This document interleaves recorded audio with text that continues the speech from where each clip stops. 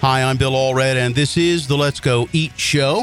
94-year-old jazz saxophone man Joe McQueen wants to set the record straight.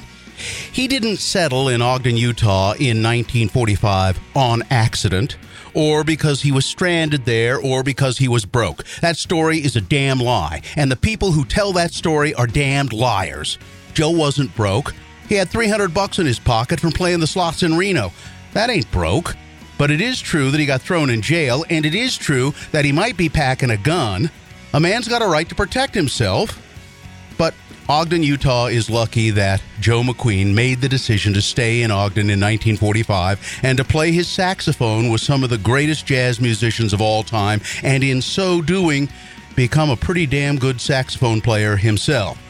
Ogden of 1945 and through the 1950s is nothing like the uneventful town it is today. And over the next hour or so of the Let's Go Eat Show, Joe McQueen will bring that Ogden to life. Oh, I know I'll get some of you arguing with me about how Ogden today has plenty of stuff going on. Well, listen to Joe tell it and then get back to me. Thanks to Penny Allred and James Daly at the 2-Bit Street Cafe in Ogden for feeding us. Thanks to Bad Brad Wheeler from Ogden and KRCL, who has known Joe for a long time, for coming along and helping out. Thanks to Rusty Sessions for some great photos. And thanks to Dylan Allred for producing the show. Oh, make sure you check out the Slug Magazine podcast, Sound Waves from the Underground.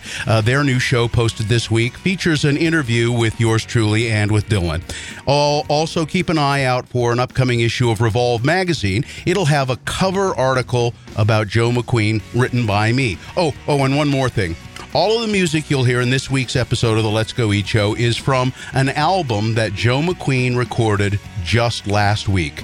There's not a release date yet for the album, but it'll eventually be released in its entirety on isomike.com. That's isomike.com. Okay?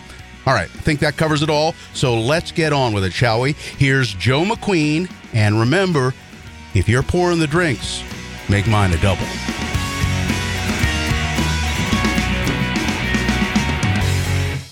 Do it right, magically. That's all, take one.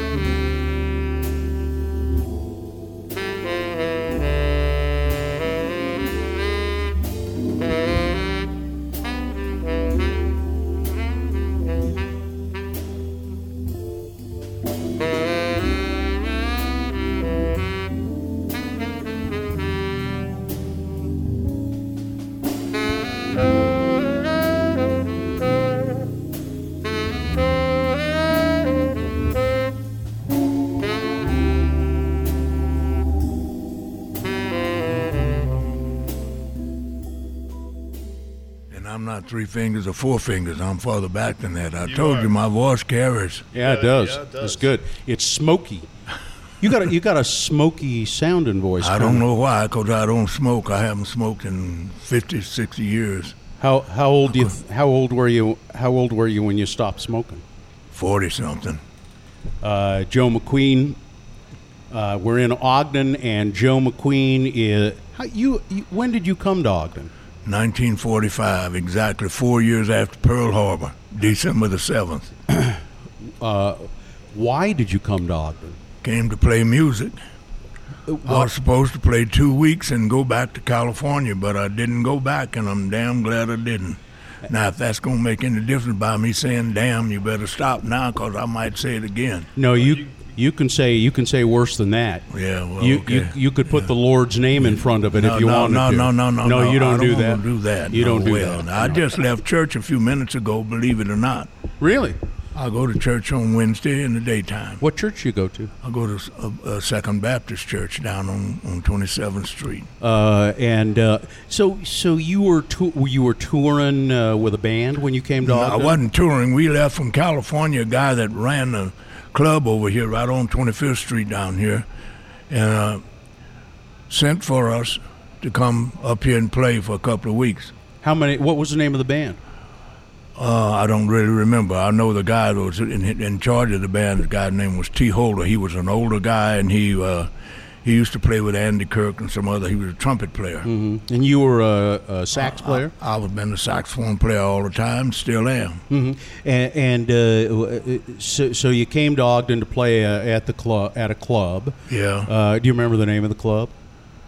If you let me think a minute, I can think of the name. It was right down on the lower end of 25th, right down here. It was let me see. Oh, I'm gonna have to think of that later. I can't remember. Man, I played in so many clubs since I've been here. It's hard to remember what the name of that club was. But there was you and a trumpet player, and who else? A piano player and a drummer. And so you come to Ogden, and what? So were you driving? Oh, we came on the bus. Yeah. And was it a good gig? How much money you get paid for doing that kind of we stuff? were playing. At that time, you didn't make a lot of money. I don't care what gig you played, But we were playing. We were making more than the people who would have been here. The regular players would have made at that time, because they sent us. We had to come all the way from California. We came from San Jose, and I don't remember exactly what kind of money we were making, but it wasn't that much because nobody was making that much money back then. How old were you back in 45? I was 26 exactly when I came here. And you were married, right? I'm still married to the same lady. We just celebrated our 69th anniversary on the 10th of June. And your wife's name is what? Thelma. Where was she? She was with me. She came here with me. No, but she was touring with the band. She wasn't touring with the band. She was touring with me. Yeah. Just keeping you company while you guys were playing. My wife was just with me. I wasn't going to leave her in California, and I came up here to play. Mm-hmm. So I brought my wife with me. I took her wherever I went at that time. And why? And so why did you end up staying here in Ogden? Well, in the first place, this guy that came up here with Jimmy, the drummer, and I got into a fight, and we were in jail, and the guy got paid for playing, and he didn't pay anybody. So, and he didn't pay anybody, and when we got out of jail, he knew that I was a pretty rough guy, and so he took off because he knew I was going to kick his rear end if I didn't get my money. So after that, I took the band over, and I've been more or less in charge of a band ever since. So you and Jimmy get into a fight like in about some money. That's right. In the club. Yeah. And the cops come. Yeah, the cops came and they took us to jail because he had a knife and I had a gun. You were packing? Yeah, I was packing. Damn right, I'll pack now. Really? Yeah. Oh. If I feel like it. Well, okay. I'm not gonna harm anybody if I don't have to, but I'm gonna protect myself. I was showing you due respect because of your age and your reputation. My age don't have a damn thing to do with me protecting myself. Well, now I'm sitting back and showing you a little added. Thank you. A little added protection, a little added respect because you may be packing. No, I'm not packing right now. Okay. And so the cops haul you off to jail, and was it up there where it is? Right up there at the municipal building. It's not the one that they got now. This is a new jail. It was at one of them. We were clear up on the top floor up there. That jail up there. It was the same building. And we were there for 18 days. We got 30 days apiece, but we were there for 18 days because we washed that whole damn building down up there while we were there. When you work, they give you some good time for working, Well, was that the first time you ever been in jail? Yes, ma'am. Yes, sir, and it's the last time. I don't be playing that going to jail business. I don't like that stuff. What was that like? It wasn't good, I'll tell you that, You're a black man. Was Jimmy a black man too? Yes. A couple of black guys in Ogden. Yeah. And the Ogden cops are some white guys, and they come and get. How'd they treat you? Well, they didn't do too much to us. They just took us to jail. Now, I'm going to tell you what. There wasn't the white guys that took us to jail. It was two black guys, black police. They had some black police here. Oh, really? Then. Yeah. Yeah. Marshall White was one of them, and another guy named Walter Epps. So Marshall White was one of the guys who took you to, now, Marshall. see, I was born in Ogden. I know Ogden. But you didn't know Marshall White. I didn't know him because he was dead, I Well, think. Marshall White was a good friend of mine. As a matter of fact, he's the reason why I can take a 38 right now and I can hit a guy between the eyes here across the street. Tell people about Marshall White, because I know who he was, but you tell Well, he people was a about cop, him. but beside that, he was a damn good foot doctor. He worked on my feet for me, and my feet felt better after that than they'd felt in years. And I tried my best to get him to go and open up a place to work on feet rather than being a cop, but no, he decided he wanted to be a police, and that's the reason why he's dead today. So you met Marshall White when he arrested you? I met him in Salt Lake City before he came to Ogden. Marshall White was in Salt Lake before he came to Ogden. But he arrested. He was one of the cops. Yeah, but he and the ops, they took us to jail, but then they didn't treat us bad, you know, for those things. I didn't like the food up there. That's one thing. They didn't give you food worth a damn. So tell people a little bit more about Marshall White, though, about what happened to him. Well, he got killed. A young kid had broken out from State Industrial School and was down in somebody's basement, and it was during the time when people were going on these deer hunts and things, and he got one of those deer rifles. When Marshall White went down those steps, he shot him in the stomach with one of those deer rifles, and he lived about 3 days and died from it. Shot in the line of duty, Yeah, and there's a place here in Ogden called the Marshall White Center. Yes, they named that after him. Named after him, and a lot of people just know the name of that place, and they don't really know anything. Well, they named it after him because, and I'm going to tell you something else that happened. Yeah. They had his funeral up there in the temple. They didn't know, a lot of people didn't know that either. Up in the LDS they had temple. it up there at the LDS temples where they had his funeral, so that's something else a lot of people don't know. So you get out of jail, 1945. Yeah, and come on.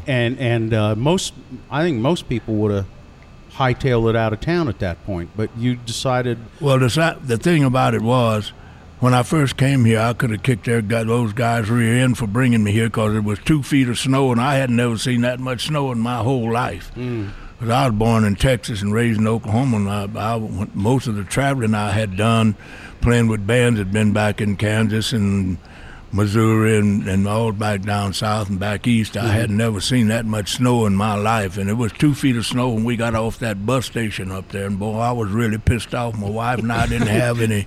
We didn't have any winter clothes or anything. So get back on the bus. Well, no, we didn't get back on the bus because we were here and we had to stay here to play the gig. You know, we came here to play a gig. You know. So you get out of jail. Did you not leave town because you didn't have any money? Oh, hell, we had money. I had money when I came here. That's what I tell people. It pisses me off when people say we were stranded. Hell, you ain't stranded when you got money. So why'd you stay? Well, my wife and I decided we'd see what it was like, and so I organized a group and got a band going here in Ogden, and like I say, I've told a lot of people I'm damn glad I stayed. If I hadn't, I wouldn't have met guys like him and you and other guys. You know, I made out damn good in Ogden. I haven't had any problems. You know, but it pisses me off when people keep on saying you were stranded. You're not stranded when you got a pocket full of damn money. Yeah, and I had money. I didn't have a few pennies. I had money because I had made some pretty good money in California.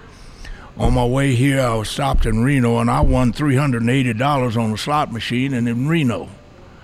We stopped in Sacramento. It was a guy I had taken to a place in Oklahoma called Wewoka to bury his mother, and he saw me and remembered me, and he took my wife and I. Well, he had his girlfriend to take my wife and I to his apartment that night because our bus didn't leave till the next day. So the next day when the cab driver took us back to the bus station, I didn't see that guy anymore, but the cab driver gave me an envelope, say, hey, this guy told me to give you this envelope. When I opened it, it was $100 in there. Let me tell you something. Back in 1943, 45 and all back there, if you had more than 300 or 400 or 500 in your pocket, you weren't a hell of a long ways from being broke. Because you could do a lot of money with $100 back then. You weren't stranded.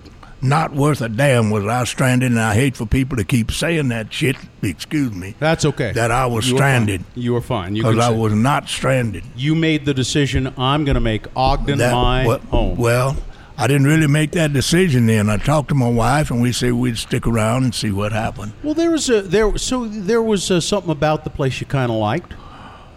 I didn't care too much about it during the winter, but when summertime came, and I got to going up to Pine View and swimming and fishing and all that kind of stuff, and then something else that got my attention. Yeah, I would see people laying out in the yard sleeping in the summertime. I said, God Almighty, they wouldn't dare do that in California.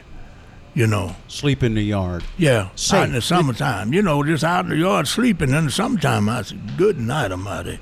They wouldn't dare do that in California. Seemed like a safe place. Yeah. Yeah. Brad, you want to? Well, I was going to say, eventually, you came about meeting Annabelle, and eventually things kind of Who's Annabelle? settled in for you here. Am I right? Is that what happened, or is that but not what happened? here's the thing about Annabelle. What a lot of people don't know. They said some people told a lie. I came here to play in the Porters and Waiters Club. Porters and Waiters Club was right across the street there. The club at first was just a place for railroad men to go and have a place to take a bath and stay overnight while they're waiting to catch the train out the next day. Now, I remember that place when the building was. I remember the building still there, and right. it was for the black. No. Porters and waiters. It was at first that's the way it was. Yeah. But then Annabelle opened a restaurant, and when they say about me playing in the Porters and Waiters. When I first came here, the Porters and Waiters Club, where you played, it didn't even exist. The building was there downstairs, but what happened was Annabelle had a restaurant over there upstairs, and she asked me and another guy to go downstairs and get her some chairs because she was having some kind of dinner or something for some people. Mm-hmm. So I went downstairs, and I saw this place down there, all this room down there, and I said, God, all they had was a bunch of junk down there. And I called Annabelle, and I told her, I said, come down here. And I tell a lot of people, she said, Joe, I'm busy. What? I said, come down here. I want to show you something.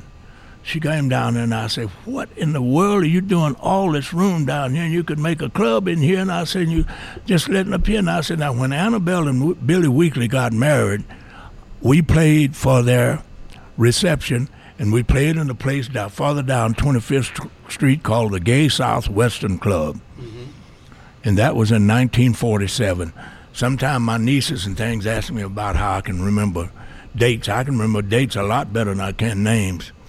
But we played for their reception at the Gay Southwestern Club. And that was in 1947. So I came here in 1945. So I couldn't have played in that place. I came here to play in that place. When it wasn't even a club then. Mm-hmm. But now they had some bathrooms, because when people would come upstairs down there to the restaurant, they'd have to come down the front and go down the stairs to the bathroom, because they couldn't go in the back where all those guys were back there in the back. Segregated bathrooms? Segregated bathrooms? Is that what it was? I'm not saying segregated bathroom. No, they weren't segregated, but listen here. Here's some women that's going to come up here, and Annabelle never did want her place to be segregated, and it wasn't. Mm. So those ladies and things wasn't going back there because the guys back in the back, and then on top of that, I can tell it now because it don't matter, they were gambling back there. Yeah. And so they had bathrooms downstairs and down there close to the place where the club was. So now I told her, I said, you guys already got bathrooms. So when I told her that, she said, well, why don't you tell Billy? And I used to drive Billy all the time. I drove him practically every day somewhere because he liked me to drive me to drink. And I was driving Billy, and I told him, I said, Billy, I said, man, it's downstairs down there. How come you guys don't make a club down and everything? He said, did you tell Annabelle? I said, I did. I told her, and she told me to tell you. And so he said, well, when we get back, let's go down there. I want to see what you're talking about. So I took Billy downstairs, and he looked at it. He said, God, this is pretty. I didn't realize it was all this space down here. We could do that, you know.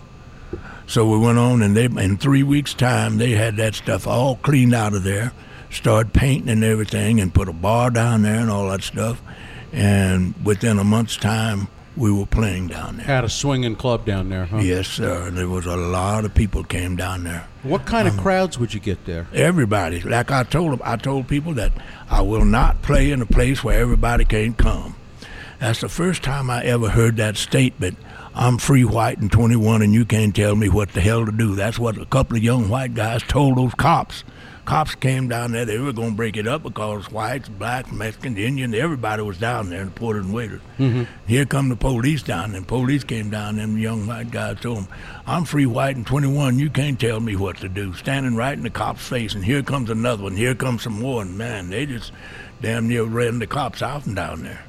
Really? I'm telling you. And the cops got their ass out and down, and they didn't come back no more either.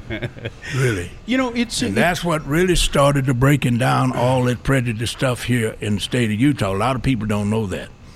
And now I was playing at a place out in Roy, and some of my friends came out there, and that guy told me they had to get out and told me to tell them. I said, I'm not telling them nothing. You want to tell them, you tell them. And then I told the people, I said, when we through playing, at that time, I had a mixed band. I had some white guys playing with me, and myself and my piano player was another black guy. And so now I told them that day, I said, we will not be back here ever again, so you can look and find out where we will be. And when I came and told Annabelle gave me a key to downstairs because the club was already there then. Mm-hmm. So Annabelle gave me a key. She said, well, you go down there and play anytime you want to. But just let me know when you're going to play so I can prepare for it upstairs with a restaurant. And I did that, and I started playing 1, 2, 3, and pretty soon I was playing every night in the week down there. So you went back down to the porters and waiters basement bar. Sure. Yeah. I'd play there every now and then, but I was playing other clubs around town. Tell me how many gigs you had a week. Tell them how many you had. 8. I had six days a week and 2 jam sessions on Sunday. Let me ask you this, Joe McQueen. We get a kind of a general idea, and when I grew up in Ogden, Ogden was still a pretty happening place, but people don't really know. People who live in Ogden today don't know what it was like in 1945 and 1946 and 7 and 8 and 9 and even into the 50s. Ogden really, there was right. I was born in Ogden in the 80s and grew up in Ogden in the 90s. And there was stuff going on. There was famous people coming through this town, and there was a lot happening, and it was a town that was moving and shaking, and there was great music and great stuff going on, and everything happening, wasn't there? I mean, it was a bustling town. Yeah, it was a lot of things going on here, and like I said, when I first came here, there was nobody playing jazz music here. Shorty Ross didn't want us to stay here, and he came down to the place where we were playing, and he came in there and told this guy that we couldn't play in there. And this guy was about my size, or maybe about Brad's size. And he told Shorty Ross, if you don't get out of here, I can't say what he told him, but he got in behind him pretty rough. This is my club. You can't come in here and tell me what the hell to do in my club. I sent all the way from California to get these musicians. Going to tell me they can't come. You get your so-and-so out of here, and I mean right now. And he scared the hell out of Shorty Ross. But in the meantime, I had sent Petrillo, that was the head of the music back east.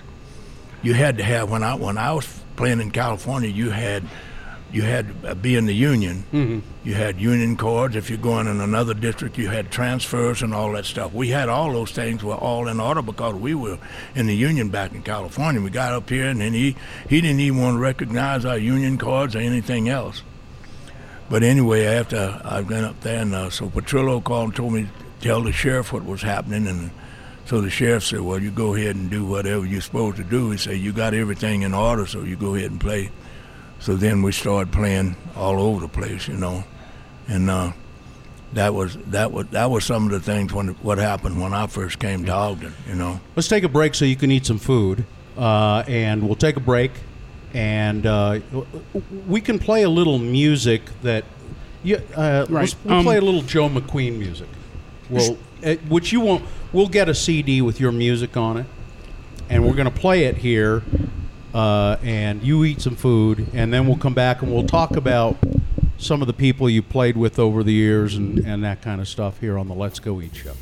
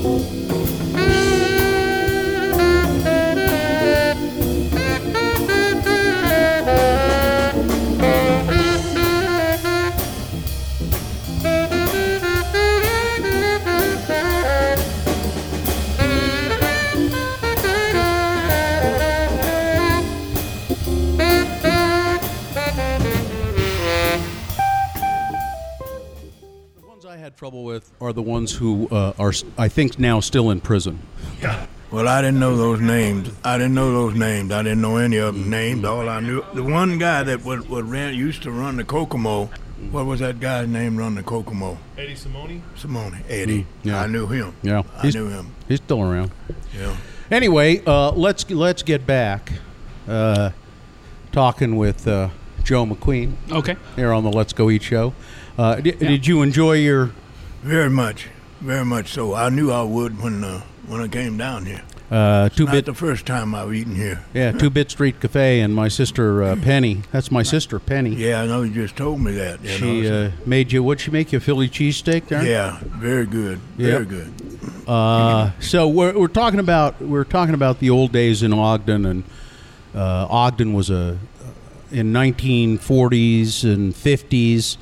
It was a booming place, a happening place. Could be a dangerous place on 25th Street. Very much so. Could be you said earlier you used to pack and you knew because shit happened.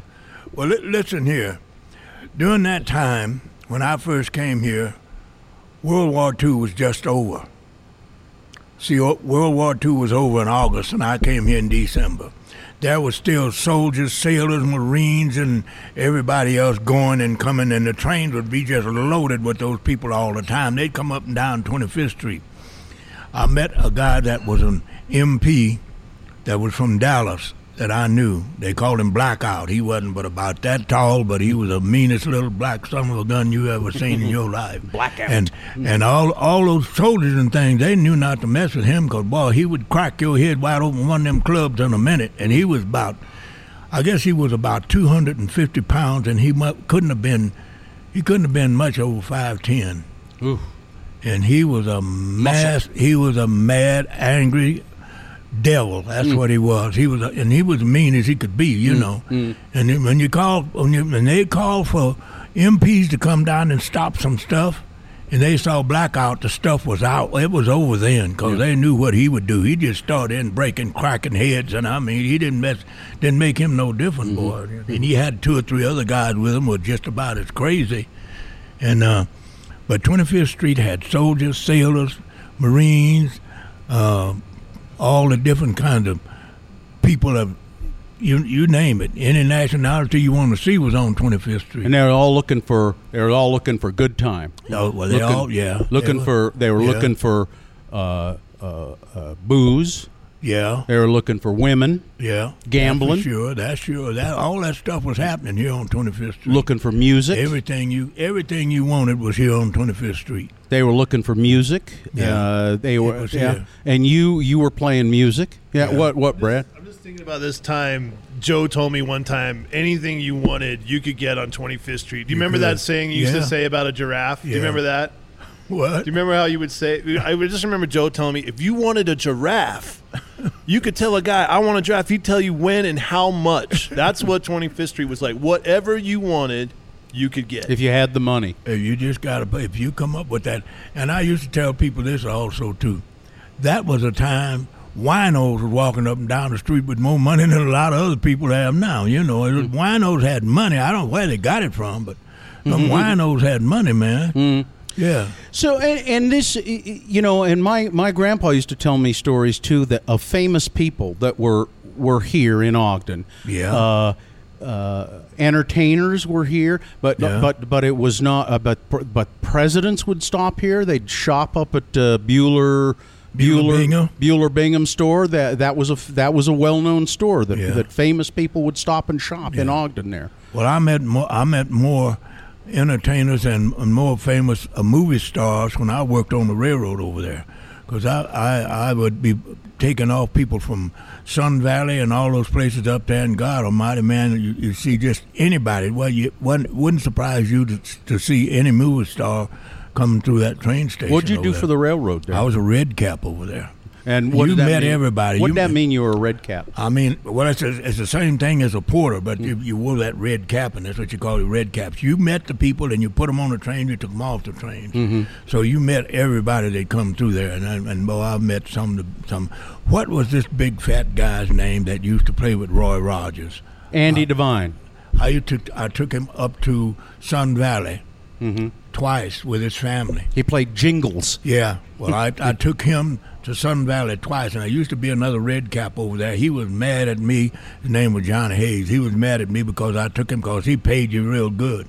And I had just bought a 1962 Cadillac Fleetwood. Ooh. And I took him up there in that car, you know, and Johnny Hayes had a Cadillac before then, but he would always take him. He was looking forward to taking him, but he wasn't there that day. And I told him, I said, "Well, I'll take you." And I said, "I got a pretty nice car." Andy Devine had that real funny voice. Yeah. Wait for me, Roy. You know. Yeah. Roy. Yeah. But anyway, I told him, I said, "Well, Johnny's not here." He was come up there looking for Johnny. I said, "Johnny's not here." I said, "But I got a car seat sitting right there." I said, "I'll take you up there." He said, "Oh God, is that yours?" I said, "Yeah, that's my car." It was a great big black Fleetwood, 62. You still drive Cadillacs? No, I'm driving vans, and I'm driving Chrysler vans. Yeah. Town and country. How many Cadillacs you own in your life, though? Oh God, I don't know. I had 3 or 4 at one time. You know. Yeah, I used to work on them. You know, I'd find one, and somebody had it sitting up. I'd buy it and fix it and sell it. You know, I had one I wish I still had, because if I had that car now, it would be worth over $100,000. Why? What was it? It was one of those 1950 little short convertibles. Had 1950 convertible. Had those nice round it had fins. It had the fins on the back of them, but it was a convertible. Yeah. And I got it from a truck driver. He left and went up into Nebraska somewhere, and he got in some trouble up there, and he didn't have the money, and I had the car down there working on it for him. So he told me, he said, "Man, I got to have $3,000. If you send me $3,000, he said, you can have that car." He said, "I'll send you the title."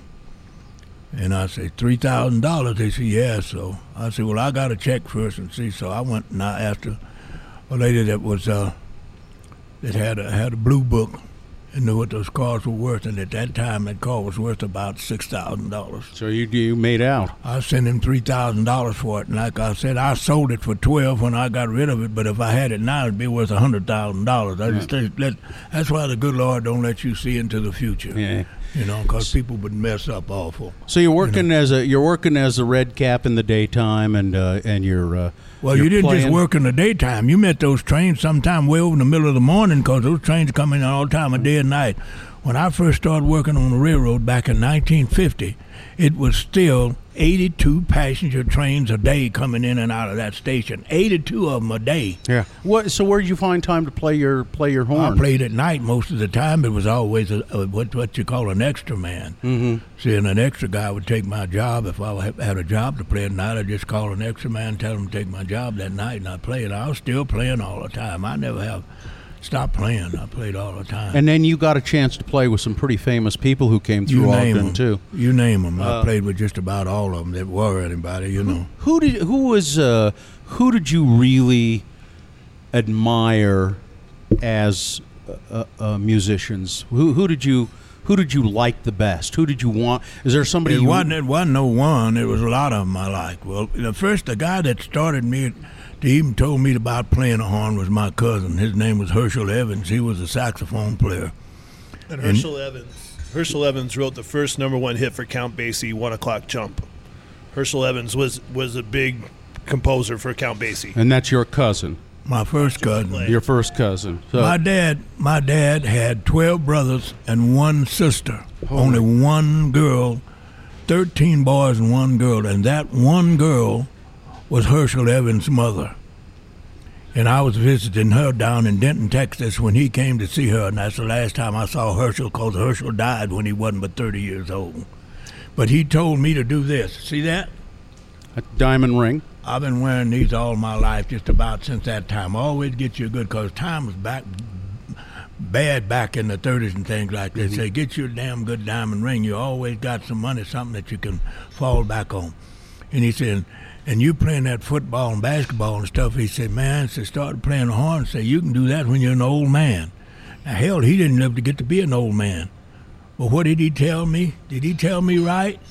He did. You're an old man and you're playing the horn. All right. And you got a diamond. So did you come from any kind? Your first cousin, musical guy, and any musical family at all? Other not than as I know of, other than Herschel. And I'm gonna tell you something else. Only thing I got to say is the good Lord just helped me. Good Lord helped me more than I could have been helped. I guess maybe if I'd have got a chance to go to a music school or something like that. But I didn't. And my dad left home when I was 5 years old. I didn't see him again till I was a full-grown man. And my mother died when I was 14. You're on your own. Not really. No? I was living with my grandparents, but they were old, and I had to work, man. I went to work. Like I told people, I've done some of just about any kind of work you could think about doing, you know. And so I say the good Lord just blessed me to be able to do what I do with a saxophone. You taught yourself? Because I don't read no music. If I have to figure out, I can figure out a tune if it takes me 2 or 3 hours, but I've got some as good ears as you ever want to see. Now, some of the guys that's playing with me right now, they're always amazed at the fact that I teach them tunes, and they know how to read music, write music, and do every damn thing else. But I've got this up here, and I can tell them when they hit a wrong note, playing I'm teaching them a tune. I said, no, that's not the way it goes. Yeah, Brad. But tell them about the advice you got from Lester Young and what Lester Young means to you, like in terms of people that you've met. And tell people who Lester Young is. Well, I was going to let Joe. Okay, Joe. Well, Lester Young was a good friend of my cousin. Okay. And he played with Count Basie's band. He was one of the most famous tenor saxophone players back in his time. Mm-hmm.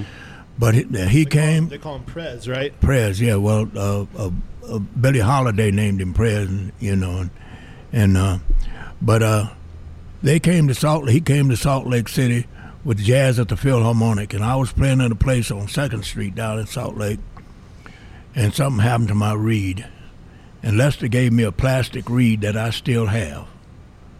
You know, I can't use it, but I still have it anyway. Mm-hmm. I can blow with it, but it's too hard to play. See, a reed, you need to have it wet when you play horn, you know. But I still have that reed that Lester gave me. You'd rather use the natural. Well, I use a cane reed. That's the one I use. Mm-hmm. What did Lester say about the way you played? You remember that story you told me about the way Lester said, you played pretty good? Oh, yeah. Well, I played a tune that Lester used to play, and I played it note for note like Lester. Lester told me, said, man, you do a damn good job of playing like me. He said, but if I were you, I'd just get me something on my own. He said, man, try to figure the way you play different. And right now, I've had a lot of saxophone players say, man, I don't know who you sound like. You don't sound like nobody else. You sound like Joe McQueen. Yeah.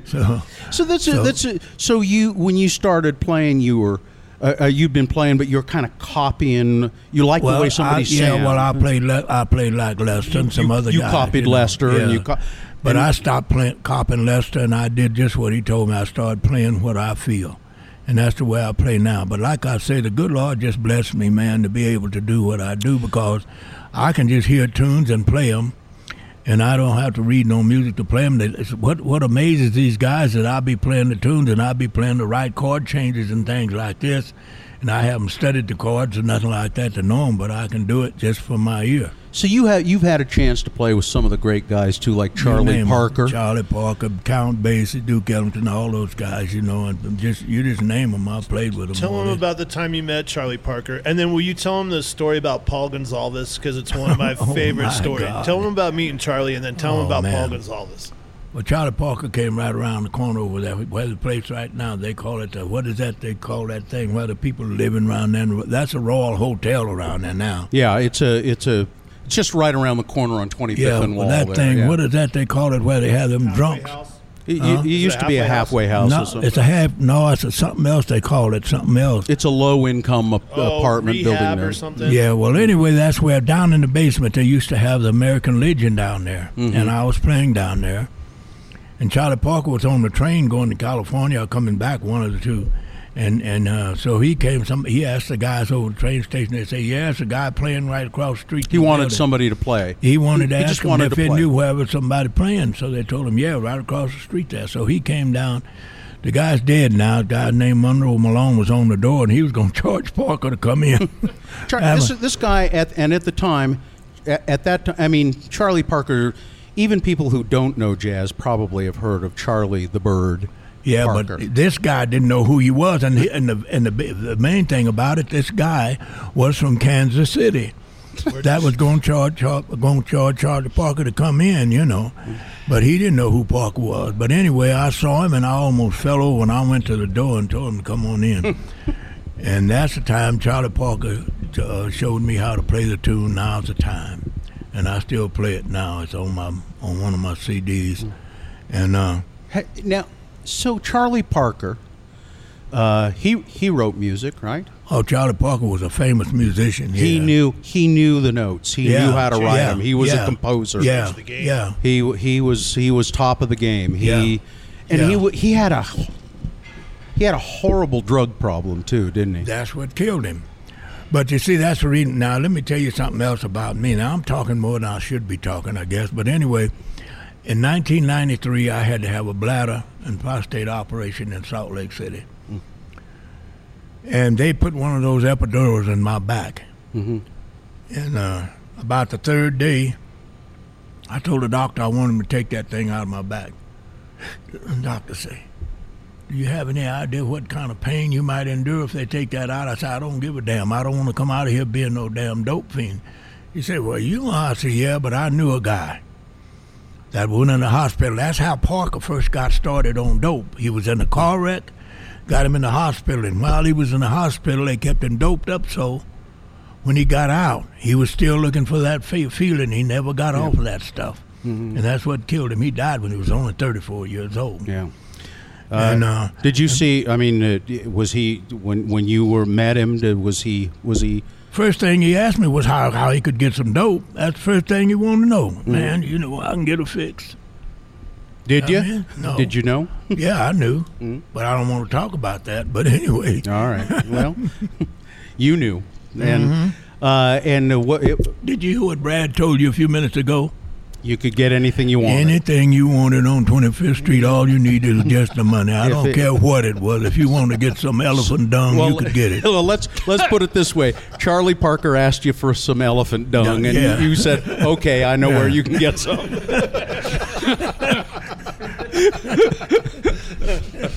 Anything. Dizzy Gillespie? Yeah. I met Dizzy too. Yeah. Well, Dizzy, tell them about Dizzy putting you. Oh wait, who's the guy that you said the second story you wanted him to tell? Paul Gonsalves. Now I don't know that name. I don't know that guy was name. a tenor saxophone player with Duke Ellington's band. Okay. And I tell people this, and some people look at me like maybe they think maybe I'm lying, but I went to Salt Lake City to pick up some people that were right downstairs over in the Jazz Pep Porters and Waiters Club who were having the jam session. When I left out of there, Paul Gonsalves just started playing. I went to Salt Lake and came back. Was Count Basie's band playing down there, or was Paul playing on his own, or Count Basie? He was playing with my guys and some other guys sitting in. Okay. He started playing. When I came back, Paul was up on the bandstand, and I said, God almighty, man, that guy. I say, he's playing again. So one of the guys said, again, hell, he's been playing it all since he got up there. I said, you joking. But they got it. It's written in some places where Paul Gonsalves played something like 28 courses on a jam session with Duke Ellington, and one of those things like that. He's one of those guys who just wouldn't stop for 2 hours straight. Yeah. He played. Joe said they had to I went pull to Salt drummers Lake. off. I went to Salt Lake and got some people and came back, and he was still playing when I left. The same song. The same song. God almighty, that guy had the same song. He had a lot of variations he wanted to get through. Here's the thing about it. That guy had more. He had more different kind of things in his head than I can imagine. I mean, cause you know, and I mean the thing about it was, he wasn't repeating things over and over and over. That's what I mean. He's playing something different, and man, that's hard to do. How many times did you play with Duke Ellington or meet him? Duke Ellington only once. Yeah. Once. Tell us well, that he story. came through here 2 or 3 times, but the time he was downstairs, that's when Paul Gonsalves was with him, and he could not get over Jimmy, my drummer. Duke Ellington couldn't. I had a guy his name really was Joe DeHorny. We went to school as kids. And when I saw him again, he'd changed his name to Jimmy Rainey. Well, he said Ma Rainey named him Jimmy Rainey because he used to be on those carnivals and things. With Ma Rainey? Ma Rainey. Famous, Ma Rainey. There was a Broadway show, Ma Rainey's Black Bottom. Yeah, well, Ma Rainey named Jimmy named him Jimmy Rainey rather than Joe DeHorny. You want to tell him the Ray Charles story? Oh, well, man, it's like I say, man, you guys keep me here all night. None of us have anywhere to be. Yeah, well, I do. Oh, yeah. All right. Well, listen, Mr. McQueen has a wife at home, and so do I. Yeah. So we got to wrap it up somewhere. I want to hear the Louis Armstrong story. Maybe we have to do a part 2. Yeah. Well, listen. Like I'm saying, this guy was amazing to me that a guy could play that long and play that many courses. Right now, I won't do it because I'd give out of breath now. I'm getting to the place I can't play that long anymore. But I have played courses. I have played as many as 15 or 20 courses on tunes when I was younger. When I came here from California, that's the reason why I tell people I was not broke. I was in California. I was outside. I went outside, got loaded, come back in, got on my horn, started playing, got off the bandstand, walked all down the road. I sat on the lady's lap, got up on top of the bar, went outdoors, come back in, playing my horn and everything. And the boss man, boy, he was standing up there looking, his eyes all big, and the people was hollering and applauding and everything. So that Monday he said, I'm going to see you Monday. So I thought to myself, okay. I said, that's all right. I haven't been out here long. I was playing with a band in Oklahoma when they called me to come to California. I said, I can go back down to Oklahoma if he's going to fire me. I don't give a damn. So I was, he called me. He told me, he said, now, look, you don't have to do that every night. He said, but like on the weekends or something like that, he said, man, the people just ate that up. Say, you do that again. Said, I'm going to give you more money than I'm giving these other guys. So he was paying me twice as much as he's paying them other guys. So I had more money than they had in the first place when we came here. Yeah. That's why I said I wasn't broke worth a damn, and we were making pretty good money in California playing. Down there, I mean, when I got up here and these people want to pay you $10 a night, I said, nah, man. And I was mad about that, but we weren't making that down in the place where we were playing. But anyway, I was making some damn good money down there. But I did that, and the guy was paying me damn good money. So when I got here, that let people know that I could have left any time I wanted to. Plus the money I won and the money that the guy gave me, and I already had money, so I had pretty good money in my pocket when they tell me that I was stranded. That's what pisses me off. You're stranded. Of course, the people didn't know I had money. Joe. Yeah. It was 1945. Mm-hmm. I think it's time to let it go. What? It's time to let it go. It was 1945. Yeah, okay. We love you. Yeah, Ogden loves you. Thank you. Ogden is glad you're here. I'm glad I'm here too. There's a Joe McQueen Day. The mayor proclaimed a Joe McQueen Day. No. Let's get that Hang straight. on. Okay, Mayor I'm sorry. The mayor didn't have a damn thing to do with that. It was the governor that did that. Mayor couldn't declare nothing. The governor did. Yeah. Governor Mike Leavitt. Okay. Mike And the mayor Leavitt. got on the board after that. Well, that makes sense. Yeah, that makes Mike sense. Leavitt is the one that declared Joe McQueen Day back in 2002. That makes sense. I didn't think Godfrey had that kind of class. Francis Hawks had something to do with that. Yeah, that's good. Godfrey, Joe, let me tell you a story about Godfrey. okay. He called a gig a jig. He came here to play a jig. There it is. There it is. There, that that's sums that guy up for me right there. It's Godfrey. There it is. Joe, what a pleasure to meet you. I would tell you now you're still playing. How many nights a week are you playing now these days? Not a nights a week. I mean, I don't play regularly every week, but I play the first Friday of every month at the Wine Cellar. Okay. Then I play the first Thursday of every week, every month, over at the Garage. That's over on Beck Street. Over on Beck. First Thursday of every month? Yeah. Because that's close to my house. Yeah, I'll well, come. we play that first Thursday of every month, and then the first Friday we play. As a matter of fact, we playing Friday night at the Wine Cellar. Here in Ogden. Yeah. Okay. And then, but we play other jobs beside that a lot of times. Since I've been back from down here, I just got back from Arkansas here on the 4th of this month. I had my wife down there, and we was going to stay 2 weeks, but they kept us down there for 4 weeks because we got a niece that was a doctor, and they were working on my wife's legs. She okay? She okay? She's Good. doing better. Good. But they were working on her legs, and they wouldn't let us go after that first 2 weeks, so we were down there for a damn month.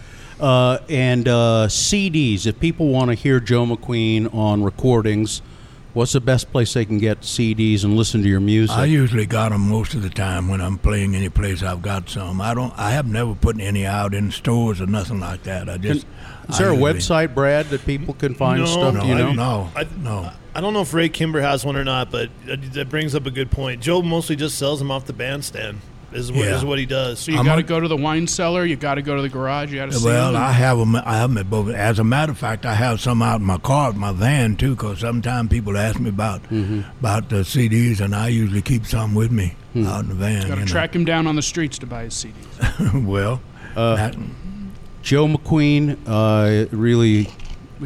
We barely scratched the surface. I think We could. You want to do this again sometime? You like talking like this? Is it fun? well, let me tell you something. Uh-oh. You shouldn't have asked. I've done this. I've done this so damn many times now until it's like old hat.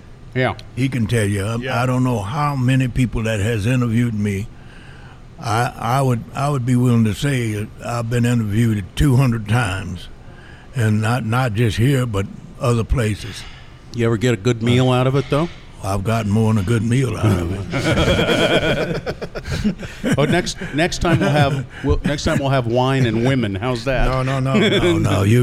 I don't drink wine. I'm too damn old for women, so you can forget that. How about a giraffe? I can get you a giraffe. Elephant dung. How about some elephant dung and some O'Doul's? There we go. Yes. I'm all right with interviews with a lot of people. You know, the only thing, that's the reason why I try to straighten people out when they say something, just like you were telling me about Godfrey. Yeah. I mean, this guy didn't have a damn thing to do with Joe McQueen Day other than he just mentioned it one time. I'm glad you did that. But it was and it was Levitt that said I have the proclamation. As a matter of fact, I don't have it. It's at Weber State, and I think they've given me quite a damn honor because they got all of my stuff at Weber State, and they're going to have it right next to Duke Ellington. So They're starting an archive for Joe McQueen at the university, where they're going to archive a lot of his awards and horns and things like that. they got all that stuff. Very at nice. Weber State. and I'm glad we got a chance to have you tell people where your jigs are. Where my jigs are. Where my jigs are, huh? At the garage and at the wine cellar. Joe, that's where my jigs are. Yeah, Joe, it's nice to meet you, friend. All right, good. All right. Now, when I told you guys about that doggone thing here, I'm going to show you something. What thing? He's talking about the gold He's going to show you what he was showing the guys over at the gift house. It's got some gold. First discovery of gold. Where does it tell you? It's a gold. This is a gold coin that says the discovery of gold, North Carolina. It's a commemorative coin, 1799, $19.99 or 39 cents an ounce. North Carolina. Yeah. Huh. U.S. history of gold, right there, a gold coin. Thank you, Joe.